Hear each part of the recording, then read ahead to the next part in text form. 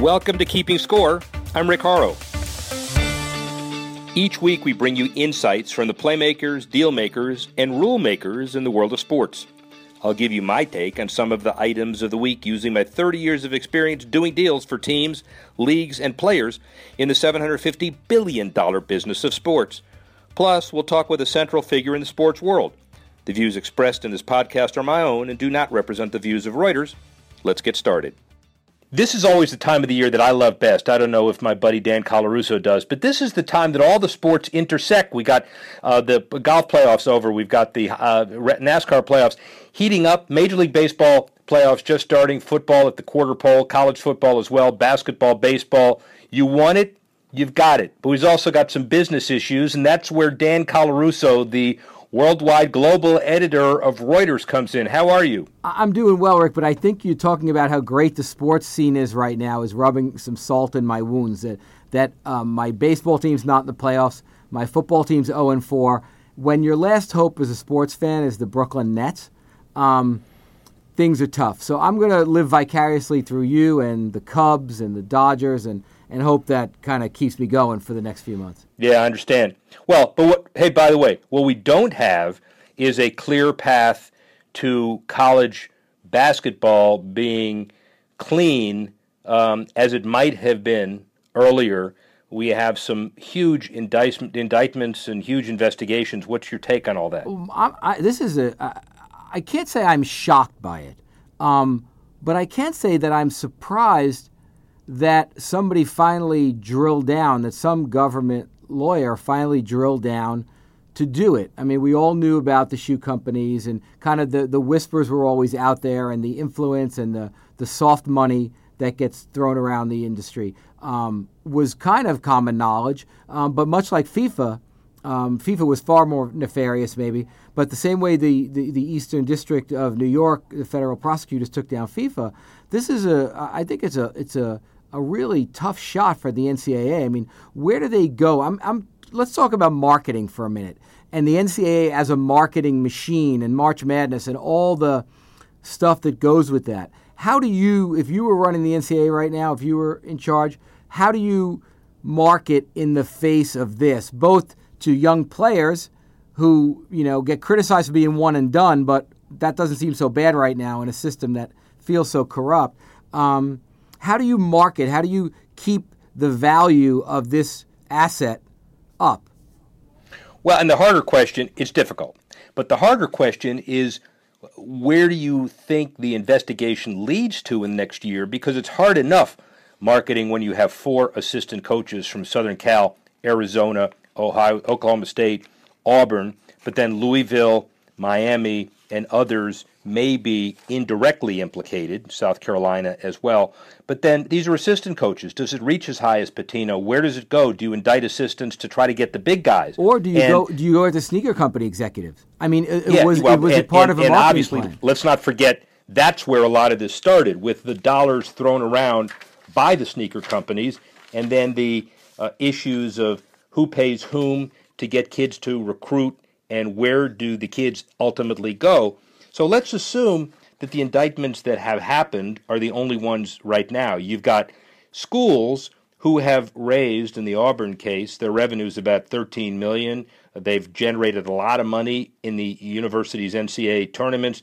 Look at South Carolina, Arizona, USC, Louisville, Oklahoma State, Miami. We're not saying they're indicted, nor we're saying they're directly implicated, but those have been mentioned. When you add the money up in 2017 to the tournament, it gives you more than $30 million. So marketing becomes really tough, and putting together an athletic budget, given all of the uncertainty, becomes even tougher. Right, and as players look to derive value from their personal brands, do great young high school players want to start off with a taint, of being in with one of these programs. So there's a real cycle here that goes, and these are not small schools, these are not insignificant schools. This is a really interesting cycle that we're going to take it into, and it'll be, the NCAA has been, under scrutiny socially, financially, legally for many, many years now, and it will be interesting to see what iteration it comes out here. If it uses it, if it goes into crisis mode does damage control like any corporation and comes out of it, or if it takes it as an opportunity to say, let's figure out a different economic model, because this thing where, kids are stealing video games and coaches are multimillionaires, it isn't working for us. Well, and one more comment before we go on, because we're going to be visiting this a lot, to be sure. The core allegation is that agent or runner X funneled X amount to a player to get him to commit to school X, then sign with the sneaker company, and then the agency once he turned pro for representation. You fill in those blanks, you have a heck of a lot of schools you're dealing with. Oh, absolutely, absolutely. And every school with a high profile name, every school that's going to go, one game deep into the tournament is going to have that logo on them, and that's the payoff, right? Yep, and it rocks maybe the industry to the core, and that's an interesting segue, because let's define what the core means. PricewaterhouseCoopers comes out with an annual survey that reflects the growth of the sports industry, broadly defined. The growth rates over the next year, according to the study, will be down from 8% last year to 6.5% this year, and cynics are saying, well, that's a 20% decrease. And then realists are saying, yeah, but still, I'd take a 6.5% growth rate anywhere. But then realize when you drill down on this, they talk about Olympics and the ads and the difficulty there, and they talk about how the kids are watching other stuff, like esports. And so we'll get into that in a few minutes. But what's your take on that whole study? Yeah, 6.4% would be good growth even for the Chinese economy these days, right? So, 6.4 is not a number to be trifled with. But I think you and I have touched on this since this show started. There is a changing nature of consumption and value and the formula that goes behind it. And as sports lose the young audience, which has turned away so many other industries and disrupted so many other industries, the onset of esports has changed this equation. Now, that's a thing. Or is there a generation that's going to grow up that would rather watch people play video games than watch figure skating at the Winter Olympics? That's a dramatic shift on a level of corporate marketing dollars, of TV rights, of almost anything. Olympic boxing, which you remember was a huge sport when I was young, probably when you were young. Did they have gloves then? No, we did it. We did it with the old leather helmets, and you put the calligraphy on the trees. Right, bare knuckled. Yeah. No. Right. But, yeah, exactly. but it is a thing. Like that whole that is gone. That's not coming back. So I think the sports industry, I think in the study, the Olympics seems to be showing signs of slipping, and winter sports specifically.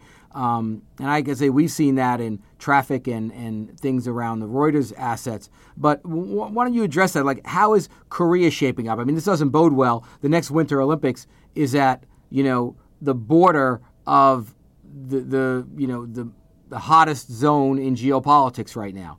20 miles from the demilitarized zone, and the number is that the Reuters delivered this bit of nugget news that South Korean Banks Federation pledged to buy nearly $1 million worth of tickets as part of their, quote, social responsibility efforts. The first phase of ticket sales, not surprisingly, was utterly underwhelming. That's their number, a 1.0 million total target for tickets. 60% coming from overseas customers, woefully under that. And if you're in a war zone or a maybe war zone, it's difficult anyway. And so the answer is, when you look at the reasons behind the assumptions of reduced growth, the growth is great, but you got to understand, what about the future? And one of the big future issues is Olympics. Where is it going? What's happening? I think LA and Paris down the road, two major cities and major time zones, will change all that. But let's remember, you go into Korea, then you go to Japan, which again is that time zone, and then you come back to Beijing, to China again for the Winter Olympics. So it doesn't get any brighter. And as far as esports, we'll cover that in a couple of minutes. But before we go there, baseball's starting, the playoffs are starting. How about your Mets? Let's leave that alone. There are many teams in the playoff. They are not one. No, but they're not. It is interesting. Where are you going? What's our prediction, and what's your big issue in baseball these days? My big issue in baseball these days is the proliferation of strikeouts. It's not a new issue, but it is an irksome trend to see the unproductive outs. That's my one thing. The length of the games, I think the games have become more manageable. I think there are some great rivalries. We're back with the Indians. We have the Yankees in. We have the Dodgers. We have the Cubs. There's a nice group of good market teams in there. So this playoff season should kind of, represent kind of the kind of buzz we saw last year too, right? Yeah, and I think it's a really, really exciting time where anybody can win, and this is a beauty of the playoffs and that one and done. People didn't like it before, but it sure kept a lot of teams in the race. I think it's a brilliant move.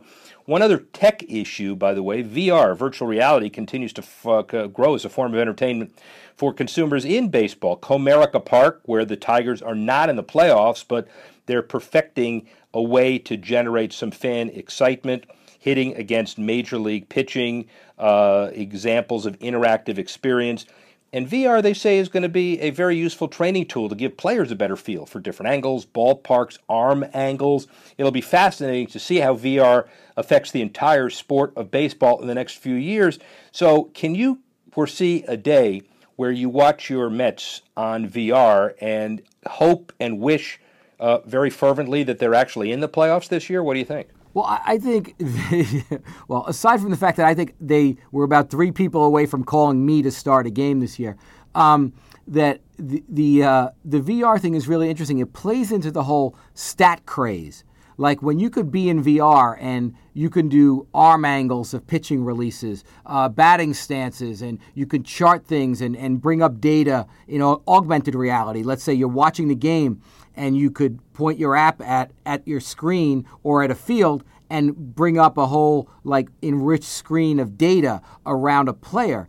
That's fantastic. You don't have to wait for the announcer to say it. You don't have to wait for the scoreboard to do it. There's a great database, and you could know how many times, Ahmed Rosario has, gotten a hit with runners in scoring position. There's a whole richness to the live experience that I think teams need to push technologically. You've talked about it in basketball and hockey, but I think baseball has always been the nostalgic live experience, but I think the game has become the stat head game as well. And from there, that live experience has to stay premium because those TV contracts are going to get a little thin. I think that's where you're going to see some growth and some interesting projects. I think it's obvious the whole tech area in all sports is another way to attract millennials to every sport, stick and ball included. And so we promised we'd get back to esports and cover it for us as a major sport. Took a while, but we wanted to get one of the best people in the business to do it. It is ironic that they're talking about, by the way, adding esports as soon as Paris 2024 to the Olympics. The IOC making decisions in 2020, events finalized in 2021. You talk about boxing. Thomas Bach says he's he's predisposed to look at this as long as they don't use the violent games. And then the critics are saying, well, what about boxing in the Olympics? That was violent. But the fact that they're even talking about it makes us feel good about the possibility of it happening. Cristina Alejandre joined Turner Sports in March 2016 as the general manager of the E-League. She's the commissioner of that league after serving 15 years in video games and new media world. I didn't think it even was in existence for 15 years. Product development for Nickelodeon and Viacom and others. Octopi, Tribune, Warner Brothers. She is it in esports. And if you want to know a little bit more about that business and that sport, Cristina Alejandre. Rick Caro, Sloan MIT Analytics Conference, and it gets bigger every year. And it's noisy during lunch because there are hundreds of thousands of aspiring students that want her job. That's exactly what it is. These are demographics that I have no idea about, but we're going to even delve into something even more significant. It's $1 trillion business, and I know mainstream sports, but I'll be the first to admit, Cristina Alejandra, I have no knowledge of esports. So these next 15 minutes are a wild ride. Thank you. Thank you for. Well, hold on. Here we go. Hold on. Here we go. First of all, you are uniquely qualified.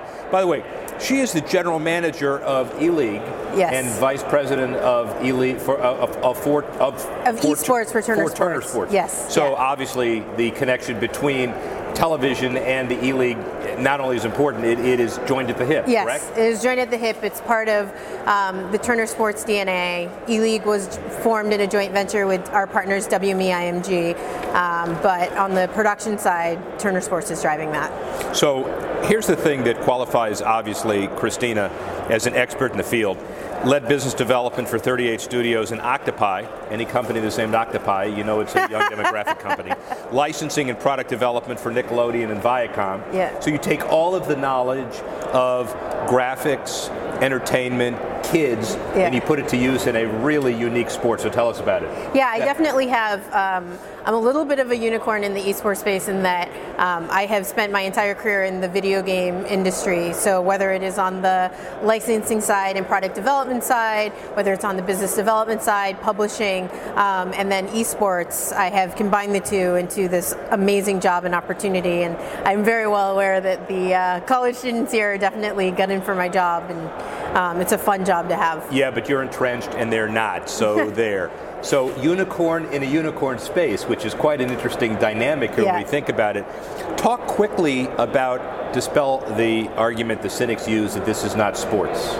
Look, you have people competing at a very, very high level, and while it is not a traditional stick and ball sports, like, make no mistake, like, these players and people have been basically dedicating their lives to compete. They practice, 40 hours a week, and it is deliberate practice. It's not just them playing video games. They're watching replays of other teams and what they're doing. They're developing new strategies. They're in-game leaders, much like there are in stick and ball sports. They have coaches, and they are competing at a very, very high level. I would look at the phenomenon of esports. David Levy, he's the president of Turner. Sure. Little known guy. Yeah, little known. But he was telling me the story about his son, Jake, was in his room and he was watching video games on his computer. He was watching people play video games. How old? And Jake was probably around the time, he's probably like 16 or 17 at the time. Okay. And so he was like, why are you watching that? Why are you, and Jake explained it really, really well. And I used this example. He said, Dad, you're a big hockey fan, right? And David said, yeah. And he goes, okay, so do you go to the games? Yeah. Do you watch it on TV? Yeah. Why do you do it? Well, I really like hockey, and I like seeing people compete at this elite level and seeing their technique and what they do. And Jake said, that's exactly why I watch esports. Yeah. And I think, for people to kind of translate that was a really great way of explaining it. So all the business plans and all of the other analysis is fine, but the Turner family got sold into the deal right then. Yeah, basically. I mean, the Turner family got sold into the deal. TBS was going through a whole rebranding exercise, really trying to hit that 18 to 34-year-old demographic. And, esports was something that really resonated within that demo. So it seemed like the perfect fit, and we just needed to kind of find the right partner around that, and we have entered into a really great partnership with WME IMG, and that's how we were born. So now we have situations where entities are actually creating esports stadiums. We have one in Vegas now and other places. Did we ever know when David Levy got the epiphany from his son in that room that it would ever get this big? I don't know. When I took the job, they had already made up their minds that they were doing E-League, and I was definitely cautiously optimistic. I was a little bit worried that that I would come in and they would kind of treat it as this little side project or fun project that Turner Sports were doing. And what we found was, or what I found was that Turner Sports treated it like any other sport under their verticals. We have the NBA, we have NCAA, and they treated E-League with the same care and respect that they do any of the other sports franchises that we work on. We had Emmy Award-winning producers, Emmy Award-winning directors. We have on the WME IMG side even, we have the president of business affairs intimately involved in what we're doing day to day. And so it was really treated like any other sport, and I think that you can see that. So when they made the decision to go into esports, they definitely went all in. Where's the competitive side going? More teams, more leagues, more cities being represented? What's it look like in 5 years?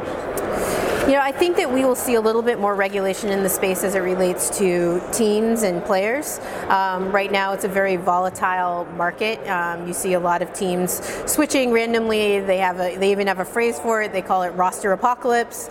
Wow. So right now we Stick and ball sports have roster apocalypse, but for different reasons. But for different reasons. But this is, you'll see after a major event, you'll see 6, 7, 8, 9, 10 teams like swapping rosters completely or dropping people, and there's no real kind of rhyme or reason, because sometimes it will happen mid kind of season or mid competition, and so we'll see a little bit more, not regulation, but uniformity, I think, in the space, and as it grows and becomes a little less nascent. Sponsorship, obviously, it's a no-brainer to say it appeals to the young demographic, but major sponsors feel like this is something they should ride in the future?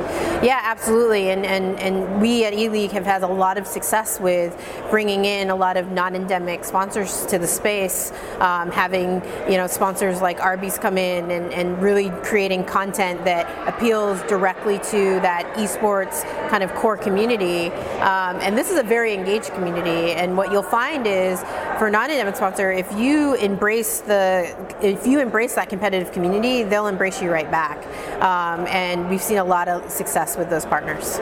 So, long-term economics, obviously the television component and the sponsors came together at the same time, but how do you ensure the success of the league? Long-term commitment on the TV side, but what other parts do you need to make sure get buttoned up in the future? For us, we're not just TV. We are primarily one of Turner Sports' first digital native sports, and so we know that people are going to watch on their own terms, whether they're going to watch sitting at their computer or sit at their couch and watching on TBS. So, for us, it's really important to be as platform agnostic as possible as it grows, and give the same viewing experience that somebody would find on digital as they would on linear, finding clever ways to integrate sponsorships and partnerships, and that's how we're really working to ensure the long-term success, because as technology evolves, as the way people watch evolve, we want to basically be on the forefront of that. So as media gets turned on its face and people don't care about television sets anymore, and live television seems to be the real key reality show, this is one of the first leagues that's been created during this whole transformative period. What's so special about the timing that made this easier to create? I think it is, esports was kind of hitting this apex that, and people were becoming more familiar with the term esports. Even though you yourself admitted don't know a lot about esports, you've at least heard the word esports, right? And I think that TBS really came in at a really great time, because they're really able to broaden that awareness and provide people a comfortable way to kind of absorb esports and know about esports. And E-League, I think, has done a phenomenal job with the content that they're creating to make esports more accessible to a mainstream audience. We'll come back to the business in a minute, but what is the trait that makes a really good all-star esport player? Does he have to be nimble? Is it carpal tunnel-less? Is it up there? What's the deal? I think it's both. There's definitely, in any sport, there's definitely an instinct that players have. And then there's also just there is a little bit of physicality in your hand-eye coordination and reflexes. There's a way to be able to break down and analyze the game. So it's a little bit of here, it's a little bit with the hand-eye coordination. And then also it's kind of a drive to constantly, as it is with any sport, to constantly practice and constantly get better and constantly find ways to improve. So what are the biggest challenges that you now face in the next couple of years? I think that one of the biggest challenges, which isn't something that we can't overcome because we're learning to do it, is you're seeing, especially in a native digital space, you're seeing ad blockers come in, and it's harder to monetize this community that's coming in, because generally, even in television or in digital, you're seeing people come in that run pre-rolls and mid-rolls, and that's how they make their money, by running these commercials. But with ad blockers, people don't see those, so you have to find ways to integrate different brands and content in order to help monetize that audience. So I'll take one of those challenges and then take it to the next step, which is common to the digital transformation age. Do we have confidence that Madison Avenue is going to be smart enough to get out ahead and figure out how to monetize and recommend to their clients that they should monetize it? I mean, you're already seeing it. You're seeing a bunch of VCs entering the space. You're seeing a bunch of high-level sports brands entering the space. I think right now we're at the point where people kind of need to get over a little bit of the FOMO that they're having because they're hearing about esports, or they're just throwing money in and investing. And I think they need to kind of take a step back, and they need to look at what strategically makes sense for their company, why they should invest, and then also finding the right people to leverage whatever asset they're investing in or buying. And obviously, this is an area that is so evolving. Does it ever, do you think there's ever a time where the stick and ball sports, baseball, for example, just announced a deal with Game of Thrones, and I guess one of the issues is, do we have a time where the mainstream stick and ball sports, A, respect you, and B, look at you as a partner?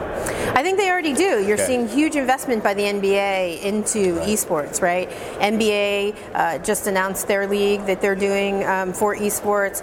You have NBA teams that are investing into esports organizations. You have football teams, meaning our soccer. You have soccer teams abroad investing into esports. So I think you're really starting to see that happening right now. Finally, Boston Area Conference, International Conference, Boston Area Conference, Boston television distribution as well. So what do we tell the esports fans in New England? It's wicked good, and they should definitely pay attention to esports. So, Christina Alejandra, this is an incredible world. We're going to stay in touch, and thank you very much. Yeah, thank you. Thanks for listening to this edition of Keeping Score. The producer, Alex Cohn. Associate producers, Freddie Joyner and Ryan Warner. Assistance provided by Carla Swadek, Tanner Simpkins, and Ronnie Sokatch, and the executive editor of Reuters Digital, Dan Colarusso. I'm Rick Haro. Thanks again for listening. See you next time on Keeping Score.